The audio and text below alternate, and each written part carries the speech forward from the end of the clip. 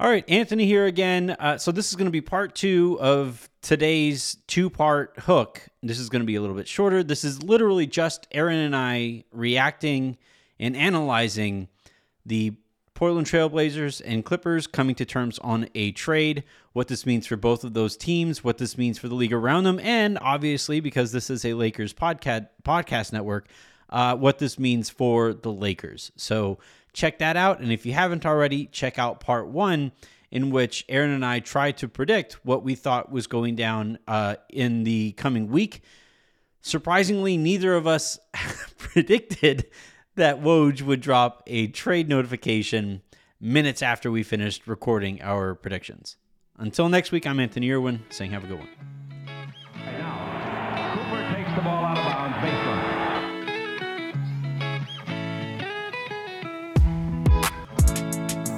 Kareem and Worthy to the left. Worthy comes to the right. To the left goes Magic. He's got it.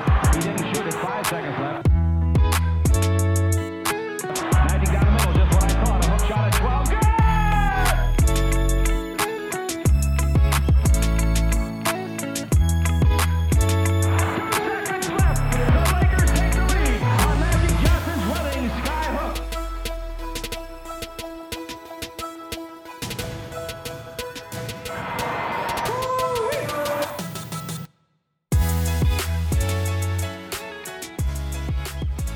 All right, well, I guess we aren't going to talk to you guys next week. We're going to talk. Well, no, we still are going to talk to you next. Maybe, you know. Are you trying to tell me something? Look, man, I might go run the Clippers thing because this feels like highway robbery. No, you won't. It does feel like that, though. No, you won't. Though. No, I will not. I'm incapable. But so per Woj, this is, you know, I love doing the hook because it's a free flowing thing, and we try to cover the entirety of the NBA. Right after, like, I was getting ready to, like, we finished recording, and I told you, hey, why don't you go ahead and you and I usually chat afterward. I usually download the audio and I edit it while you and I chat. Right. I said, yeah, I'm tell you all this stuff I can't say on the show. Exactly. And so I said, why don't you go ahead and make another drink, and I'm going to go ahead and fetch one for myself, and we'll go ahead and have our usual, like, post-show chat. I sit back down, and bang, Woj notification that reads, quote, the Clippers are trading Eric Bledsoe, Justice Winslow, Keon Johnson, and a future second-round pick to the Portland Trail Blazers for Norman Powell and Robert Covington. Yeah. Also, if you hear something in the background, after the show, my robot vacuum has commenced. So if you hear any buzzing, it's robot vacuum time around my house. But continue. I mean, it's fitting because this deal sucks for the Blazers. It indicates a very specific direction. Yeah, it's a direction under the tax. It is a direction towards the bottom of the standings, and it is a direction to get some financials in order. I think this informs everybody we aren't probably seeing Dame again this year. I think that was already true, but yes, continue. Yeah, but like this is like all but an official announcement, basically, that, yeah, we're just going to go ahead and tear this thing down, have that gap year, and try to turn this gap year into as productive a gap year as we can have. Some notable stuff here from this trade. So the Blazers were going to have to pay Covington, Nurkic, and Norman Powell. I believe Norman Powell is already signed. Or no, okay. So Anthony Simons is a free agent that's also. right. That's right. Yeah. So they have some decisions to make across their roster on it, and so what this and Simons has been a monster recently. Yeah, right now as it stands, they have Simons, CJ, Dame, and Bledsoe. So if you guys think the Lakers guard rotation is a little stacked, is a little congested, this is a wild one. I think and Reggie.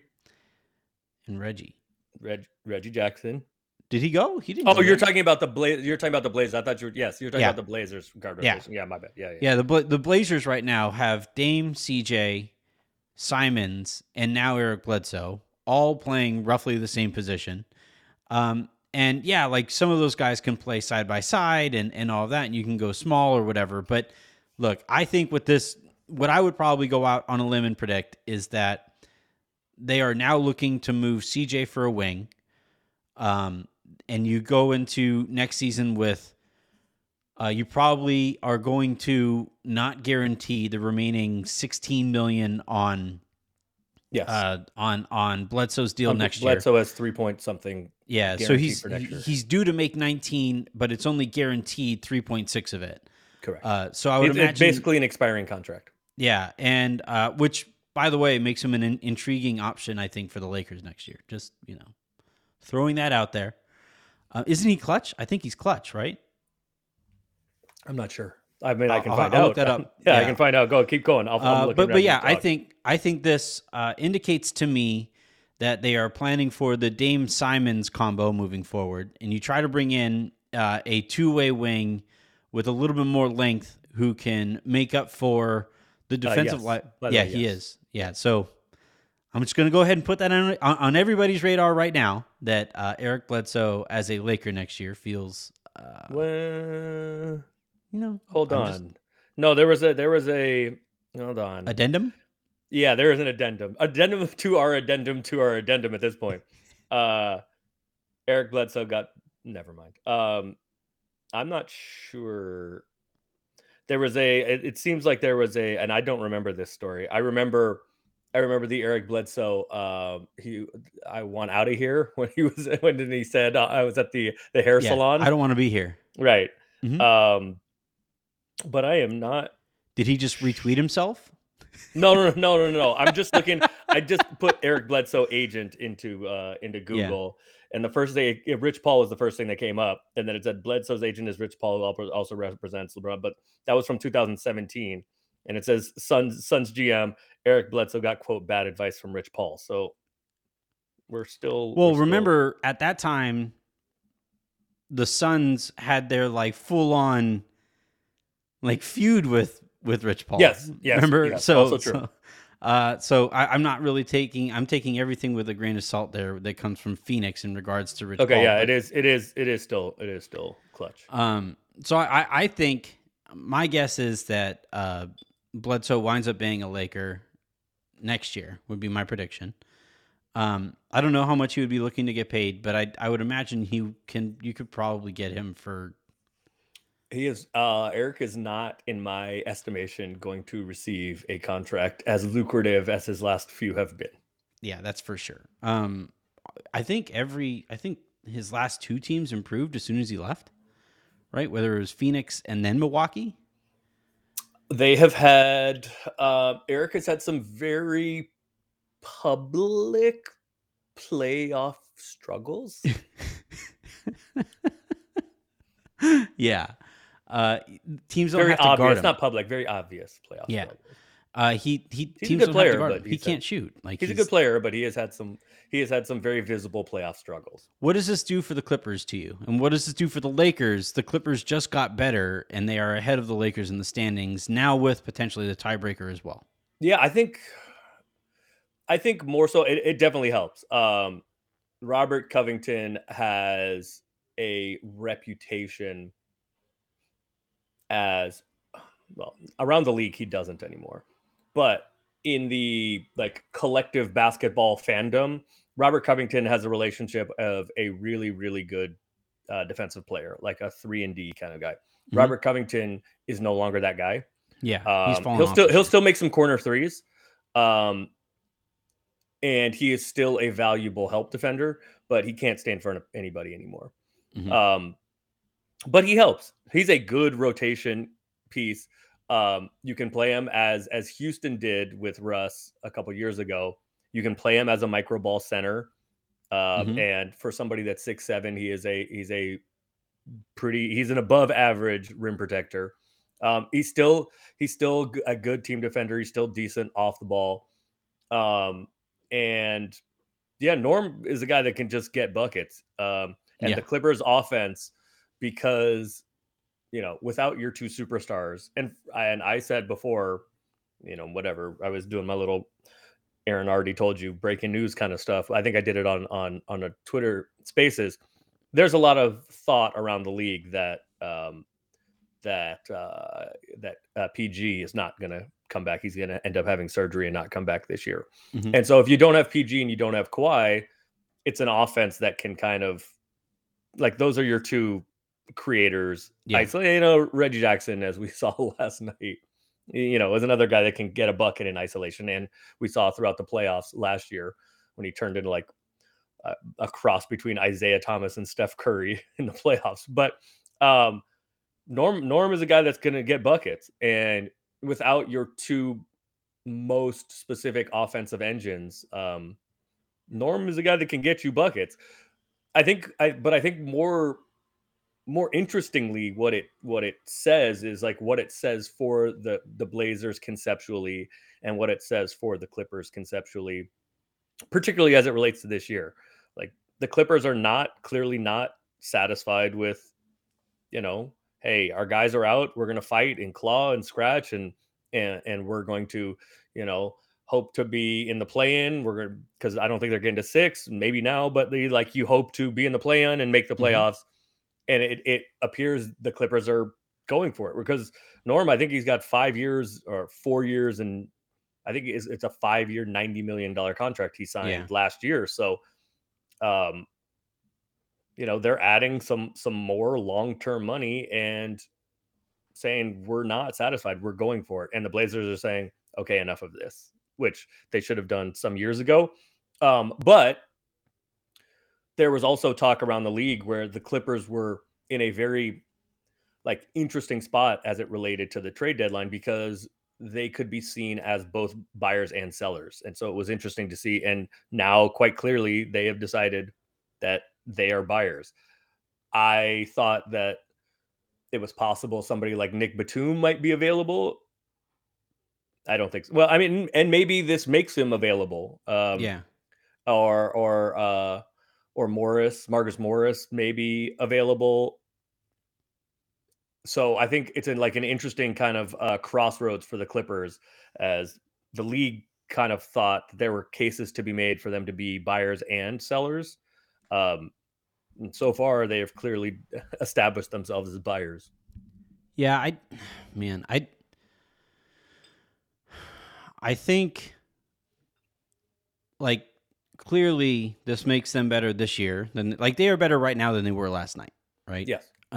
And then more importantly than that, if PG and Kawhi do wind out sitting the rest of the season, they say, you know what, we made a run at it, we are competitive, but when those guys get back, they are coming back to a more complete team than they left. Well, and that is like a pretty good argument for that's how they got those guys to begin with. Yeah. Right. Because the team that we all thought was going to be terrible after Blake and CP3 and DeAndre and all that run was over, we thought that they were going to be terrible. And then I think they won 48 games and got the 8. I mean, they got absolutely obliterated by the Warriors, although they had like a 31-point comeback in the first round. But they won 40 whatever games, 48 games maybe, and got the 1 seed because Pat Bev and Trez and Lou Williams and that group was just kind of a collection of guys, but were very obviously competent. And that was able to say, okay, now if we plug in, it's not linear like this, but if you plug in some superstars to that, man, you got something. So that is kind of but what they also ran into right? Those guys enjoyed the larger roles that they had on the team that won 48 wins. Absolutely. That's why I'm saying it's not linear. It's not linear. You don't just have 48 wins and say, okay, I'm adding 2 Here's superstars, 10 more. So now we win 70. That's not how it works, right? Right. There's the law of diminishing returns. But I think it does say and some of it is again, I said this earlier on the show before we knew about this, that the NBA is every business is a people business, right? So, but these guys, Norm likes to get his up, but Covington is used to being kind of a role guy and getting in where he fits in. And, that's not something you necessarily say of Trez. Definitely. It's not something you necessarily think of with with Lou Lou. Williams, right? Yeah. It's not something you think of with Or Pat even Bev, Pat. Yeah. right? Like those are kind of like alpha personality guys. So I think this may work better if and when you're able to fold the two superstars back into like the collection of surrounding talent. Well, the guys that they're getting also were playing outsized roles in Portland on a bad team. So going back to good teams, right? Covington was on a good team in Houston, goes to Portland, and was on disappointing teams in Portland. Norm wins a championship in Toronto, goes to Portland, and is on a disappointing team in Portland. Now getting back to what could be a championship contender next year, I would imagine is something that lights a fire under us. But I don't know if Rocco is actually a Clipper next year. Like they can technically keep him, but their luxury tax payments start getting astronomical. Like Yes. that gets very expensive very quickly. I think he resigns there. And the reason why is I don't know why the Clippers, right? Steve Ballmer has the most money of any of the ownership groups in for sure. the NBA, yeah, they right? can afford it, but Right. but yeah. And so I don't know if that is a trade you make, and who knows, like because Rocco hasn't been that good in a while, so Maybe who he's knows cheaper. what kind of number he's going to get. I think he's at 12 now. I don't know that he would get 12 again, but I don't think you do this with only this year in mind when you've already just said, okay, we're taking Norm's deal, who's got 4 years and whatever 72 million or whatever it is left. Yeah. I don't think you do this saying like we need Robert Covington on a team that doesn't have Kawhi and PG necessarily. I think it is a move that is made with the thought of bringing him back. Maybe. I hope not. And man. the Clippers maybe get Clippers, up into the like Brooklyn and Warriors. Yeah, then they're ridiculous. So But many the wings, so Blazers much for length, this year- so much switchability. The Blazers, at least Hate for them. this year, get under the tax. Yeah. No, I mean look, there are two very clear different agendas here at play, right? Portland, we suck anyway. Why pay a bunch of money for a bad team? And then for the Clippers, we might be okay, but we're definitely going to be really good next year. So why not continue to pay for what will definitely be a good team next year and take advantage of a team that is overpaying for a bad team right now, or an organization that is overpaying for a bad team right now? So, that's the kind of situation where you would like to see the Lakers maybe try to take advantage of the bad team right now. But,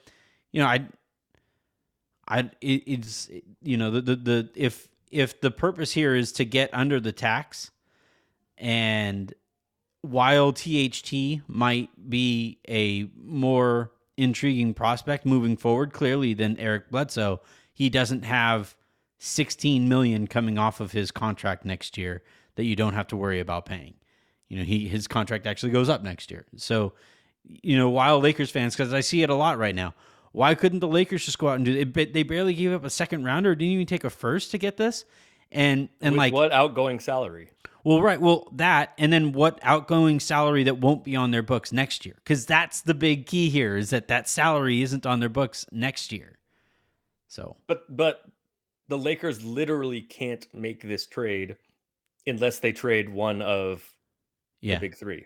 And again, one of the big three. Well, like, look, you aren't trading Anthony Davis, you aren't trading LeBron James, right? And Russell Westbrook is guaranteed for almost $50 million next year. That is antithetical to what the Trailblazers are clearly doing right now. They're stripping down to get ready to go through this gap year. We'll see what they wind up paying Dame in the offseason, and we'll see what they wind up doing, because CJ is going to get moved. I think CJ and Nurk are the next two to look at, and I think it is more likely now than it was 2 hours ago that one or both of them get moved. Right. I mean, I think Nurk was getting moved anyway, and Covington was getting moved anyway, but I think this very much puts CJ on the table. Yeah. Yeah. I would be surprised if CJ is a Trailblazer after Thursday. I'm going to go that far. I told you, well, now it's like 2 hours ago, but I told you there were already deals that had been agreed to. Yeah. Yeah. I was literally going to ask for the segment when we got into the trade deadline, where are the trades? Turns out Woj was just waiting for us to finish recording. Yeah, appreciate that, Woj. Thanks, Woj. All right, that's going to do it here for this episode of The Hook and this week's episodes of the Silver Screen Roll podcast. Theoretically. Maybe. If anything happens, though, I will be. I will always be available to record an emergency lowdown.